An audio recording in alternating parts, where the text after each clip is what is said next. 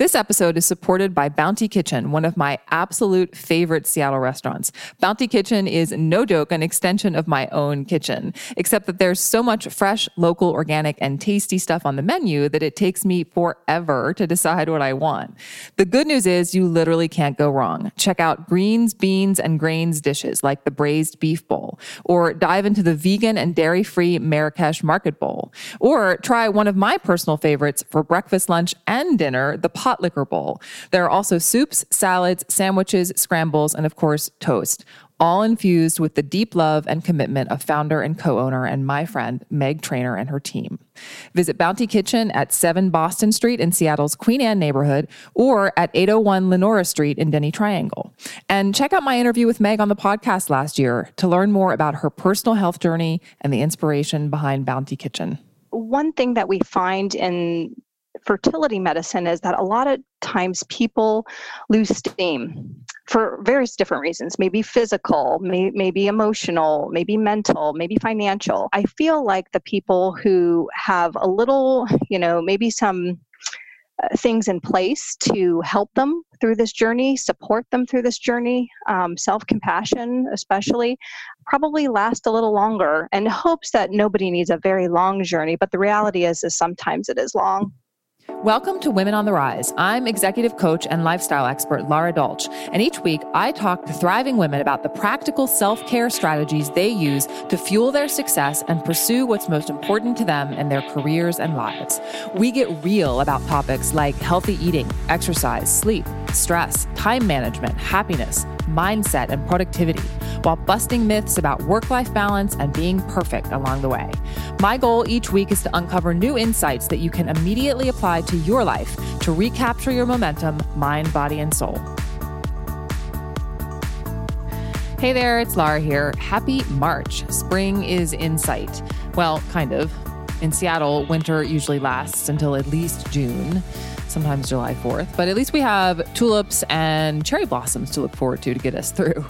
So, quick reminder that Tuesday, March 12th is the last day to submit your feedback in my Women on the Rise listener survey. So if you haven't shared your thoughts yet, please do that now by visiting laradolch.com/podcast survey. That link will take you straight to a Google form with just a few questions. I know you're busy, but I really want to know more about you and about what you love and don't love about the podcast as I continue to develop it.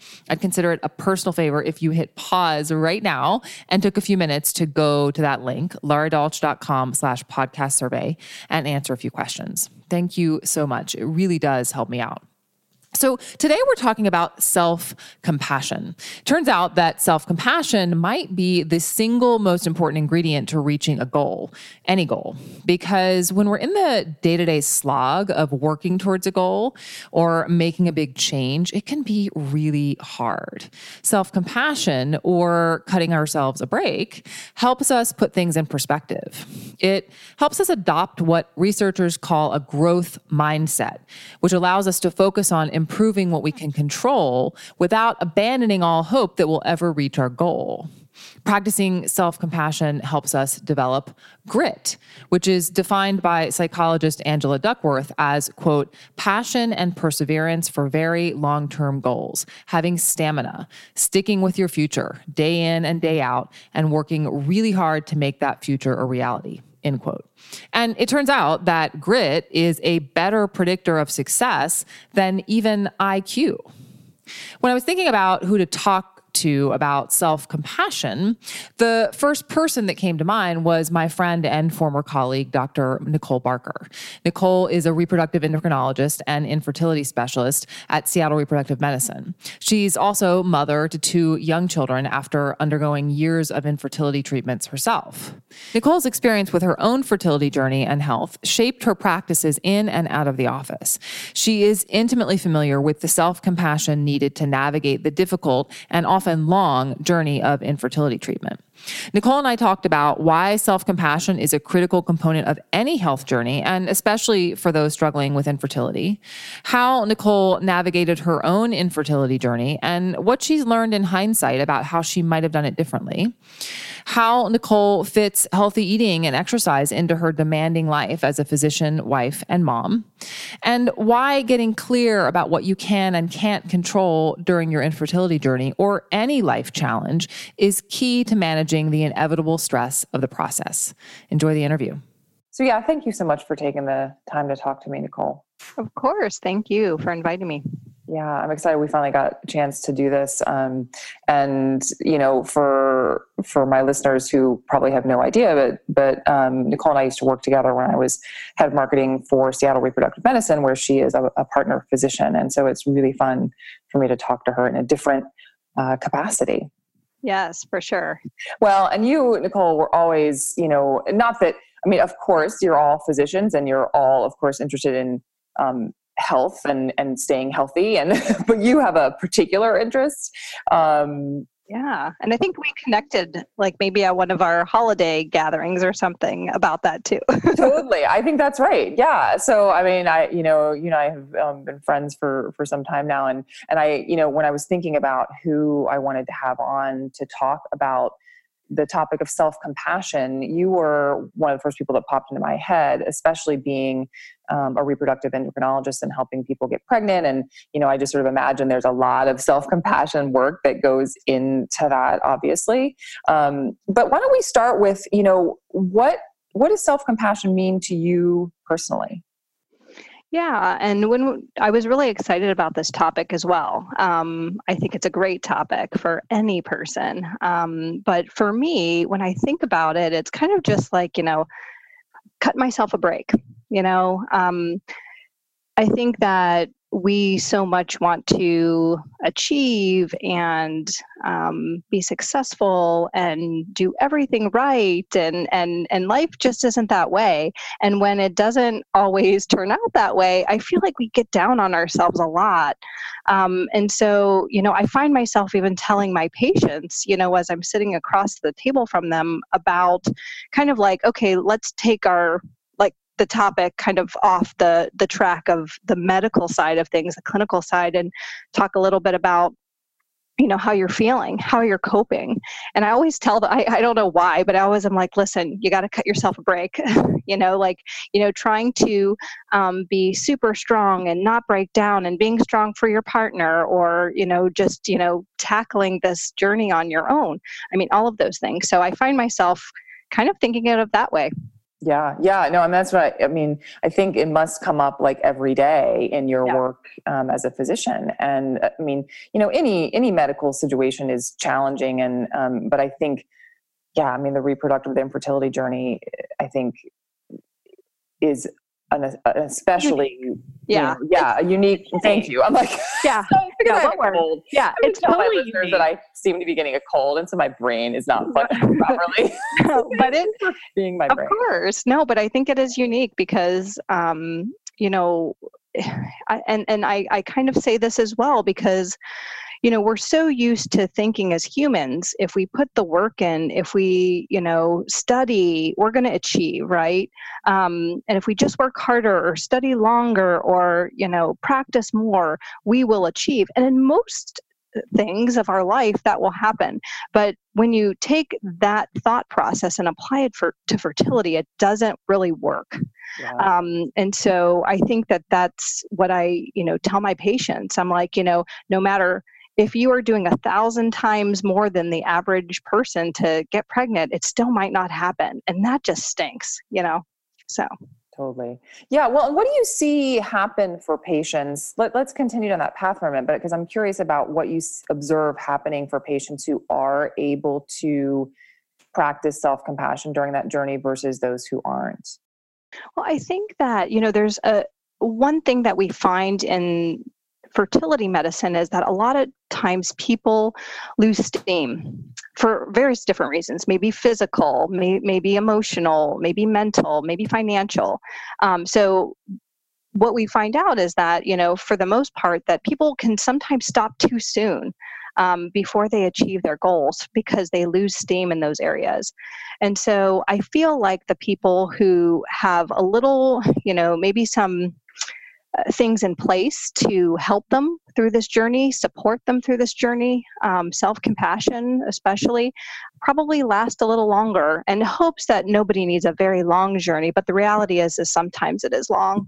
Yeah. It's like a resilience thing, right? I mean, and it's Right. sort of the way that I think of it is if you can practice self-compassion and, as you said, cut yourself a break, you're increasing your resilience in a tough process. What Right. was it like for you? I mean, is that something that because you, of course, were a fertility patient a number of years ago, and of course, thankfully now have how many kids do you have? One, two girls. Yeah, 2 girls. They're my miracles. Yay! But yeah, can you talk a little bit about how that showed up for you in your journey? Sure. I mean, so a lot of people ask me, "Oh, did you go into fertility medication or fertility medicine because you went through this?" And unfortunately, I kind of found that out in the middle of my career. And so for me, it was like, can I even go on working in this field if I can't achieve this? And I'll be honest with you, I was not very good at self-compassion during that period of time. I think that when I look back, I feel so lucky and blessed that it worked fairly quickly. Okay. It took a lot to get there, but it worked fairly quickly in the grand scheme of things, because in all honesty, I think I would have been one of those people who burnt out quickly, to be honest. Yeah. You mean really because of this maybe lack of self-compassion or just that pushing yourself tendency? Yeah, thinking like, this is something that I always wanted, and I don't know what I'm going to do if I can't get there. And for me, in that moment, I had a really hard time of kind of, you kind of get this tunnel vision, and your eye is just kind of so focused on this one goal. And for me, I was just so worried. I knew there were other options out there, but for me, I just didn't feel like I was in a good place to even consider those. And so I kind of saw it as a black and white. I am or I'm not going to have kids. And that's truly not what happens in this. And so for me, I felt like I took it on myself to, should I be sleeping more? Should I be eating better? I kind of shut down. I always say that I kind of just became paralyzed during that period of time. I wasn't able to be productive at work. I would be able to pick myself up by my bootstraps and go in and be okay, in front of a patient. But then I'd come out of that and quickly fall apart. And so for me, I didn't ask for enough help. I didn't have a support group that I wish I would have, other than my husband and some, a few family members and coworkers that knew what was going on just because I was in the field and they had to know. I really didn't want to broadcast what I was going through. And most people who go through fertility treatments don't like to share. Mm-hmm. And so it's isolating, even though many, many people go through this. So, but I remember just, I was sick, your immune system kind of gets shot a little bit, especially with all the hormones and stuff. And so I remember I was just super sick, with a horrendous cold and a sinus infection during my IVF stimulation. And I was like, well, this isn't even going to work. I'm sick, I'm sick. Yeah. And our cycle didn't really go that well the first time. And we didn't really get a lot of embryos. And I was like, well, if this works, it'll be a miracle. And wouldn't you know, it worked. But I think that I probably could have handled it in a totally different way. And so for me, it is, probably taken several years. Now my oldest is 6, and I honestly feel like maybe even till a couple of years ago, I started even thinking about this topic. So for the most part, I've always been kind of on this autopilot of just go, go, go, push, push, push. I think in medicine especially, but any working person who is driven to do something, I think you kind of, you lose sight of everything else kind of going on around you sometimes, and you get this tunnel vision. And so for me, it had to change, or else things were not going to go very well, especially being a new mom and having a new practice. And I'm, have a husband to worry about, a child now, and myself and my patients, and what about me? So I think that in a lot of people, I feel have that problem. Well, and I remember seeing something in your Instagram feed, I think towards the beginning of the year, about things, in the framework of resolutions, but you, like me, don't necessarily believe in, I don't think you believe in like the idea of resolutions, but you were talking about reflections that you'd had. And one of the things that you mentioned for 2019, I'm just looking at my notes here, was to simplify and downsize things, to lean on and lift up others more, which I thought was really interesting. Can you talk a little bit about that? Because I feel like it's relevant to this conversation. Yeah. I always, I don't know. And a lot of us probably do think this, but I always feel like I need to do more. I need to be more. And then as I get older, as I've gone through, my own journeys of my career and motherhood and infertility struggles and everything, as a wife, even, I feel like instead of trying to be everything, I just need to be good at being me. And sometimes that's really hard. And I think that that's where the compassion comes in, because instead of thinking like, oh, well, gosh, I'm a really, I can't make all my kids, kindergarten class, activities, and I can't be at this, baseball game, or I can't support my husband enough, or, I'm always thinking of what I can't do. What about the things that I do well, or, and, so starting to focus on that. And what I realized is that a lot of the things that I thought I needed to do, weren't bringing me joy and weren't things that were necessary. And the only person who was putting that pressure on themselves was me. And so I realized that if I kind of simplify, like, what are the things that really make me happy? I think that it helps to downsize kind of your thoughts. It kind of narrows it, and just be you. It's okay if you're not good at something. Own up to it and be okay. Or I also find that at least, when you're connecting over, social media, seeing other people go through their struggles and supporting them, through it. And even in my own, exercise and fitness, journeys that I've had as well, I feel like that has always helped me, kind of like some accountability. You kind of lean on each other, and we're not always going to have a good day. And when somebody does have a good day, it's time to celebrate. And even if you don't have that, like, learn how to celebrate yourself. And I think that is not a natural thing that we do.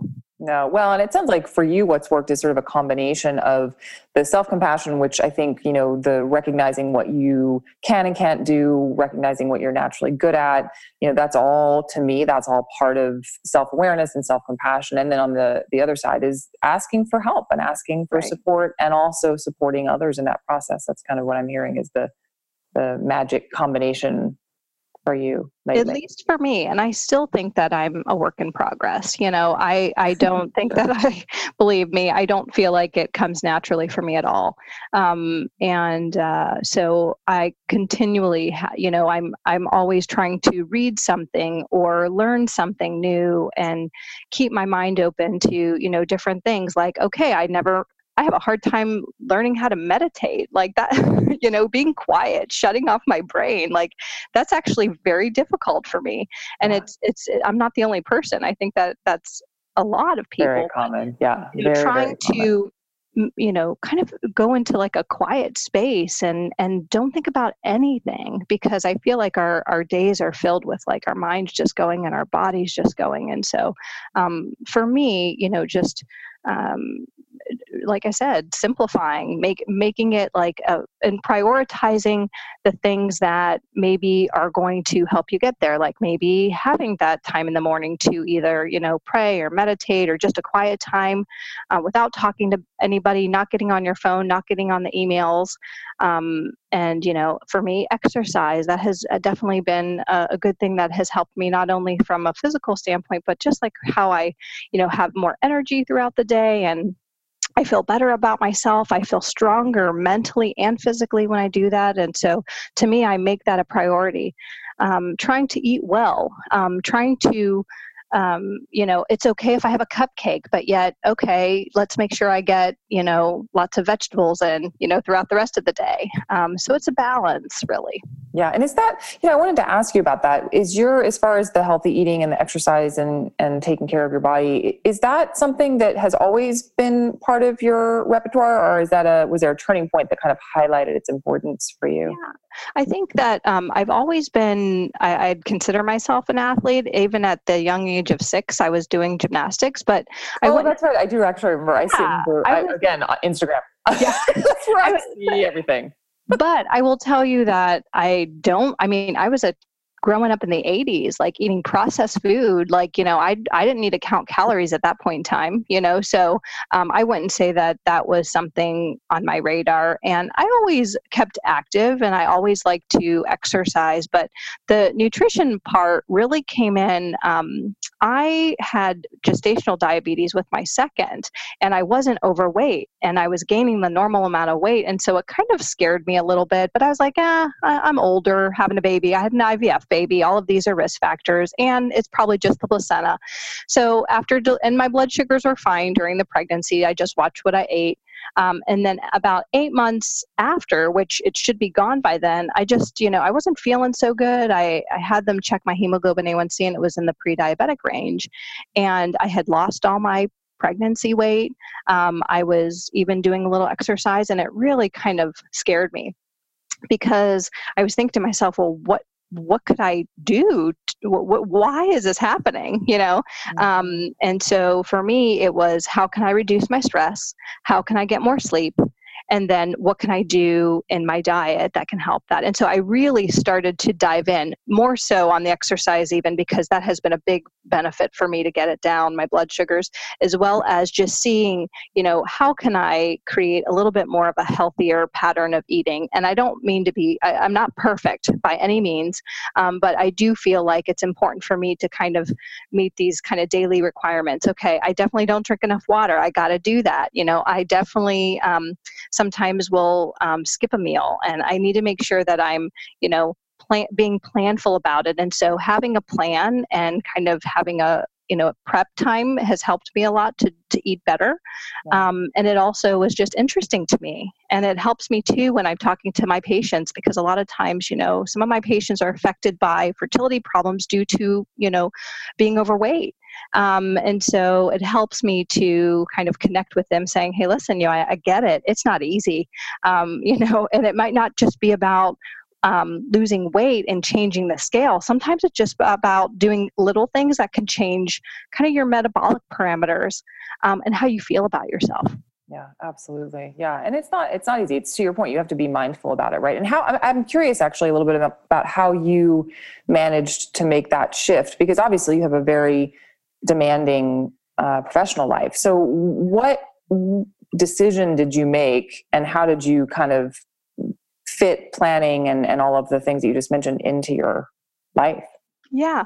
It's not easy because I don't have a lot of free time. And most people don't. One of the things that people tell me a lot of times about exercise in their diet is that they just don't have time.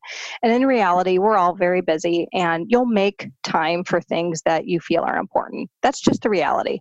So for me, any moment before, I'd maybe put my kids to bed and I'm, reading a book on something, I decided to take a course on plant-based nutrition on my own, kind of on my own, just interest and accord, because it was something that fascinated me and I wanted to learn a little bit more about it. I also love cooking, and not everybody does. And so for me, it's a fun way to kind of decompress. My husband makes fun of me because for him, I'm sure cooking stresses him out. But for me, that is in the kitchen. I kind of like that's where I kind of just decompress. Totally. Me too. That's so funny. Sorry to interrupt, but I completely relate to that. And yeah, I cooked a lot this weekend, and it's like a meditation for me. And that's where I'm in my zone. So yeah, at work and when I'm in the kitchen. And so those things I love to do. And I really I wouldn't say that I am, a chef by any means who could, serve somebody an amazing meal. I'm really good at, reading books and following recipes though. And for me, I just tried a bunch of different things to see what would work for me. So for instance, I would get a lot of different books that would have suggestions of meal plans. ingredients. I tried kind of a meal service, as well, to see, well, maybe if it gets sent to me and I could just cook it, that would make it a little easier. But what I find is kind of a combination of all of that. I honestly think, though, that I eat better. I stay on track so much better when I prep the weekend before my week. Even if it's just breakfast and lunch, I feel so much better because I'm good. When I come home, that's another issue, because I feel like if there's like a bag of something open, like it's just gone. But, trying to minimize even having that kind of stuff in my house. And it's hard when I have small kids, right?